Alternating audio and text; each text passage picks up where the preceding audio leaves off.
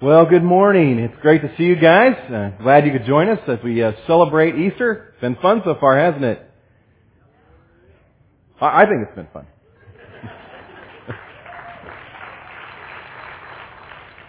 I don't know if you've heard about this incident that happened up north. There were some guys who decided they would go fishing in the wintertime. So they jumped in their SUV. Guy was driving a nice Lincoln Navigator. So they drive up to the lake.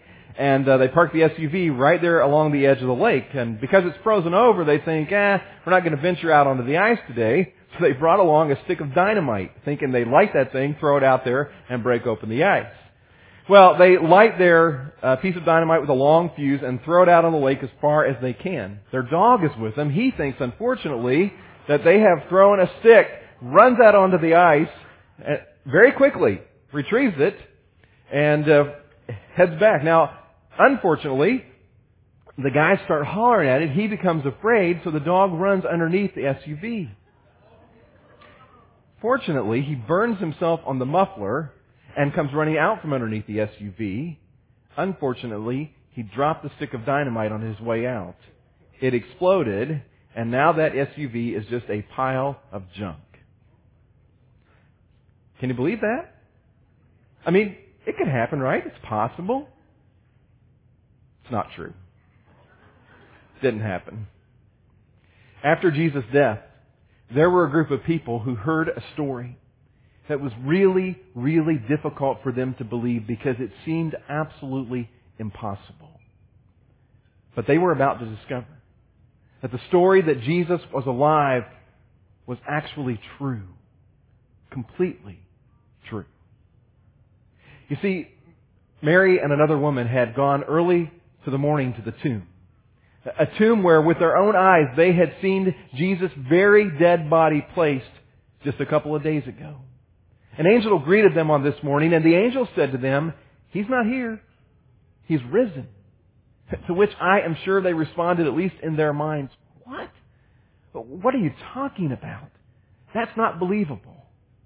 They run back to Jesus' closest circle of friends, and they begin to tell their story. And here's what the Bible says that their friends thought. The Bible says they didn't believe the women because their words seemed like nonsense. I bet they did. But what they were about to discover is that the story was true. Why should they think that Jesus' story would be any different than theirs? After all, isn't the same story true for all of us? We exist, and then we die. Why would Jesus' story be any different? Well, there is a story that follows this that I want to look at this morning. It happens on a path leading to a small city called Emmaus. And I think this morning, no matter where you may find yourself in life today, I think you will find yourself somewhere in this story. Listen to what happens. If you brought your Bible, if you want to open it to Luke chapter 24, we're going to read a good bit of this story today, but the words are also going to come up behind me on the screen. Listen to what happens. Luke 24, verse 13. Now that same day, the same day that the women had been to the tomb, that same day, two of them, two different people, were going to a village called Emmaus, about 7 miles from Jerusalem. They were talking with each other about everything that had happened. And the language that's used there, kind of the idea that it was more than just a talk, more than a discussion. They were sort of debating everything that they had experienced. And as they talked and discussed these things with each other, Jesus Himself came up and walked along with them. But they were kept from recognizing Him. Now, I don't know this morning whether God kept them from recognizing Him or their own state of mind kept them from recognizing. But I like what happens next. Jesus asked, "What are you discussing together as you walk along?" They stood still, their faces downcast. Jesus' question, "What are you talking about?" literally stops them in their tracks. And then here's what happens. Verse 18. One of them, named Cleophas, asked Him, "Are you only a visitor to Jerusalem and don't know the things that have happened there in these days?" In other words, "Man, where have you been?" "What things?" Jesus asked. "About Jesus of Nazareth," they replied. "He was a prophet, powerful in word and deed before God and all of the people. The chief priest and our rulers handed Him over to be sentenced to death, and they crucified Him." Listen to what it says next. "But we had hoped that He was the one who was going to redeem Israel. And what is more, it is the third day since all of this took place. In addition, some of our women amazed us. They went to the tomb early this morning, but they didn't find His body. They came and told us that they had seen a vision of angels who said He was alive. Then some of our companions went to the tomb and found it just as the women had said, but Him they did not see. Translated, we're not really convinced that He's alive. You see, after all, to them this was a story about death. That's the only thing they could conceive, that it was a story about death. Now, they may have found themselves on a path that leads to a little city called Emmaus, but they were really on quite a different path too. In fact, I think a lot of us at some time in our lives find ourselves on this same path. I think they found themselves on the path of lost hope. You see, Jesus to them was supposed to be some kind of political leader who would fix all of their domestic problems and set them free from the rule of Rome. But now Jesus had died, and they feel like they have lost hope. Maybe today you find yourself on the path of lost hope. Maybe you have hoped that you would live the American dream, but now you have lost your job, or you've lost your home, or maybe you've lost both. And if you're really honest today, you are wondering, where is God in all of this mess? I think these guys also found themselves on the path of regrets. They had some regrets. And maybe this morning you're on the path of regrets. You regret the day that you lost your temper. You regret the years that you lost your priorities. You regret the hour that you lost your innocence. I think these guys found themselves on the path of disappointment. And maybe you have walked the path of disappointment. Maybe you're disappointed that your spouse didn't turn out to be the perfect person that you thought you were marrying. Maybe you are disappointed in the way the stock market has gone recently or the performance of your 401k. Maybe you're disappointed in the church, and somebody literally had to beg and plead and almost drag you here today because somewhere along the way you were disappointed by something that happened in the church. I think these two people found themselves this day on the path of an uncertain future. And maybe that's where you find yourself today. Not sure about the future. Where should I go to college? Should we get married? What if I lose my job? Maybe we should move back up north with family. These two guys in the Bible were on the wrong path. And if we're really honest today, maybe some of us find ourselves on the wrong path. Listen to what happens next in verse 25. Jesus said to them, "How foolish you are, and how slow to believe all that the prophets have spoken. Did not the Messiah have to suffer these things and then enter His glory?" And beginning with Moses and all the prophets, the Old Testament, He explained to them what was said in all of the Scriptures concerning Himself. Did you catch that? How slow they were to believe. How slow they were to believe that Jesus could be alive. And maybe that could be said of us at times. How slow we are to believe in the power of the resurrection in our lives. And even though we hear somebody talk about it every year, a lot of us struggle to truly believe the power that the resurrection could have for our lives. You see, the power of the resurrection can put us on the path of forgiveness. God says, I want to accept you. I want to acquit you. I want to declare you not guilty of all of your sins if you'll just simply place your trust in Jesus for the forgiveness of all of the wrong that you've ever done. That's the power of the resurrection. The power of the resurrection also can put us on the path to restored hope. Now, that doesn't mean that all of our struggles will suddenly disappear. That all of the messes that we find in life all around us will suddenly be gone. God never promised that. but it does mean that I can have a hope in something that is greater than just existing here on earth and then dying. I can have a hope in something that is greater. The power of the resurrection opens the door to heaven for every one of us.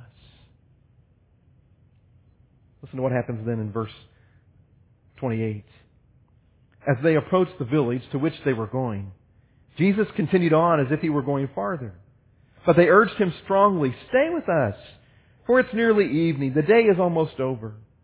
So he went in to stay with them. Now, do you notice that Jesus was going to just keep going? He waited for an invitation. He wasn't going to force his way into their house. Jesus would love to be part of every one of our lives, but he will never force his way in. He waits for us to offer him the invitation. Never does he come barging through. He says, "I want to be part of your life. You just invite me in." Then here's what happens the rest of the story, beginning in verse 30. When he was at the table with them, he took bread, gave thanks, broke it, and began to give it to them. Just a common meal they were sharing together. Then their eyes were opened, and I don't know exactly what causes their eyes to be opened, but they recognized him, and he disappeared from their sight. They asked each other, "Were not our hearts burning within us while he talked with us on the road and opened the Scriptures to us?" They realized, we have been in the presence of Jesus all of this time. Our hearts knew it. They got up and returned at once to Jerusalem. There they found the 11, and those with them assembled together and saying, "It is true, the Lord has risen, and he has appeared to Simon." Then the two told what had happened on the way and how Jesus was recognized by them when he broke the bread. Suddenly they realize, it becomes so apparent to them, this is not a story about death. This is a story about life. Jesus is alive. And you know what that means? He wants us to be alive as well. Now, I want you to notice this. To get to that point, these two men had to set aside their faulty expectations of Jesus. And once they set aside those faulty expectations of Jesus, suddenly they could see that he was alive.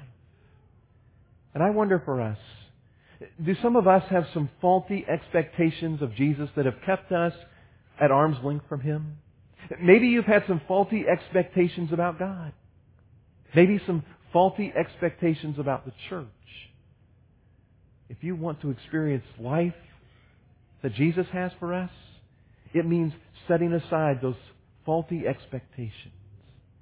Jesus is alive, and he wants us to be fully alive. In fact, here's what Jesus said in his own words in John 10. Jesus said one day, "I have come that they may have," what's that word? I say it again, life, and have it to the full. The word life there is the idea of full of vitality. It's an abundance. Jesus says, "I have come to give you a full life, an abundant life, a life of vitality. I want you to have a life of passion and purpose. I want you to be fully alive." My wife and I love to travel to Boston. And if you're around here much, you've probably heard me tell stories about Boston before. It's one of our favorite cities, and we've been there several times. One of the things that we like to do when we go to the city is to roam around sometimes in the graveyards and to read the tombstones. It's really interesting. Some of them that I've been in places date back to the early 1700s. And if you read those tombstones, now you don't learn a lot about the person. You learn the year they were born and the year they died. And maybe somebody has written a little saying about them. But I've often wondered, what happened in between? You know, there's a little symbol on that tombstone that represents the rest of their life. And I've often wondered, what happened in the rest of their life? What were they passionate about? What did they do with their life? Who were their friends? What did they love to do? That's all represented right there in that little dash. Do you realize in our lives, we don't get to pick the year that we're born, and we don't get to pick the year that we die. We don't get to pick who our parents are. We don't get to decide where we are born. But everything that's represented in our lives by that little dash, we get to decide. We get to decide what we'll be passionate about. We get to decide what we'll invest our lives in. We get to decide what relationships we'll have. And that's all represented by the dash. So how do you live the dash with no regrets? How do you live the dash mark with passion and purpose? Let me ask you this. If somebody were to come to you this afternoon and tell you, you've got just 1 month to live, what would you do? I mean, once you get past some of the silly things maybe that we do, what would you do? What relationships would you invest in? What would you spend your time doing? Where would you make an investment of your finances? What would you do with your life if you knew you only had 30 days to live? Suddenly we would live with passion and with purpose, wouldn't we, probably? Let me ask you, why would we wait to find out we only have a month to live that kind of passionate, purposeful life? Over the next few weeks here at Crosspoint, we're going to explore what does it mean to live a no-regrets life? How can I live with passion and purpose and vitality right now? Jesus modeled it for us. Jesus modeled how to live passionately. He modeled how to love completely. He modeled how to learn humbly. He modeled how to leave boldly. The power of the resurrection, the story of the resurrection, is about life. The life that Jesus wants us to have. It's all because of Jesus that I'm alive. It's all because the blood of Jesus has covered my sins, that this dead man, this one right here, is alive. It's all because of Jesus that I'm alive. All because of the resurrection. So here's my question today. Here's kind of the bottom line. All of us, if we want to be fully alive, we need Jesus. And so the question is, do you have Jesus in your life? Have you ever invited Him in? Have you ever said to Him, I'm going to trust you. I'm going to let you lead my life?